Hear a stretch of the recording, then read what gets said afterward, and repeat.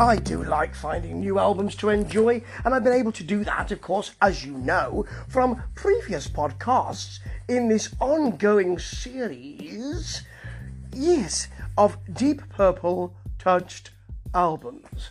So you can go wide with that, and I can say, oh well, I'll look at Graham Bonnet would be closer, but I'll look at other albums from, for instance, Bob Kulick, because Graham Bonnet was in Blackthorn and Bob Kulick then did Balance, and you can go on and on. But it also gives me an opportunity to look at albums that were closer, more closely touched by Deep Purple, and also to look at albums that I haven't heard before. Now, I'm a music journalist, I consider myself to be. I'm rather a hack, I believe. But, I write for magazines and that, and that, and this would be the other thing. But I can't listen to every album that comes out, and sometimes I miss albums. And I've gone to one that I completely missed. Because you see, Joe Lynn Turner's output, his solo output, some of the stuff I've not really listened to. And that is a serious omission, because generally I think that his work is of high quality. And this is the case here. It's the album that came out in Japan, actually, I think, and European as well, was maybe a different title. We'll talk about that more in a minute. In 2005, and it's called The Usual Suspects, or is it called The Devil's Door? Because on my streaming service, it's called The Devil's Door, but actually, it was The Usual Suspects, wasn't it? But actually, although this is, I'm saying actually a lot here, actually, aren't I? Actually, although this is what you might expect, so it is The Usual Suspects, it's just done really well. You sort of know what to expect with Joe Lynn Turner. Really nice stuff, though, It's got Al Pitrelli and Carl Cochran on guitars, so you're gonna have a good time. David Z on bass, yeah. And this really is rather good. I was quite surprised. The sound sometimes is a little thin. That's one of the only issues here, but when the quality of the songs ramps up, you forget that, to be honest.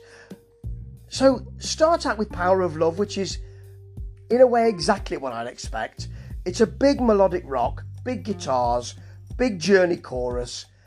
It's in and out, to be honest. But then next up, Devil's Door, is that the name of the album? Or is it The Usual Suspects? I don't know. Maybe those people at the Deep Purple podcast could tell me. Deep Purple Pod. Because, you should visit their podcast. It's fantastic. And we talk, and maybe they can tell me. They've got the knowledge, you see. Anyway, the track Devil's Door, heavy, sassy. The synths are snaking in through the verse, which sort of soften it a little. Then the chorus hits. It's stratospheric. So melodic rock. Then suddenly you've got organ and guitar jousting through that. And that would be Carl Cochran on this track. Really nice, that. It's really good work. Jackknife follows. Great racing. It's a bit like Death Alley Driver and all of that. Racing, late rainbow feel, I've said. Death Alley Driver. Sharp. The mix actually works for this. Makes it sharper. Love that feel. And then really loved is a tightly wound sort of AOR soul ballad with an electric piano all the way through it. It's beautifully, beautifully done. It's a really, really good piece of work. I have to say, I think it's one of the best things here, to be honest.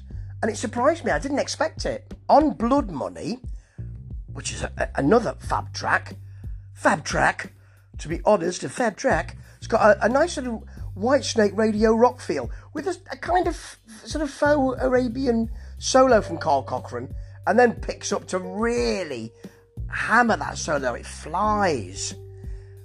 There's greasy stuff in Ball and Chain, a big beat, a big riff, sassy classic rock.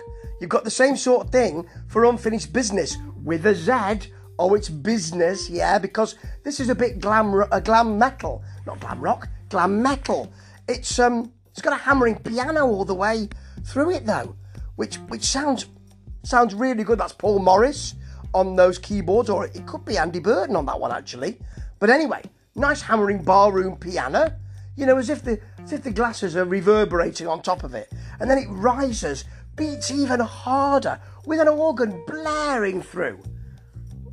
Vocals from Joe Lynn Turner, fabulous throughout. He has the power, but he has an emotional touch, which is really rare with rock singers and melodic rock singers as well, because I and others are just delighted when people get those soaring choruses, and you can do that technically, but when you connect emotionally with a song, that's something very special, and Joe does that regularly. This is fantastic. I feel very sorry I missed it, and I've changed that now, and I've experienced it, and I'll be doing that again and again and again, because although these are the usual suspects, they're dressed in real finery. Ta-ta.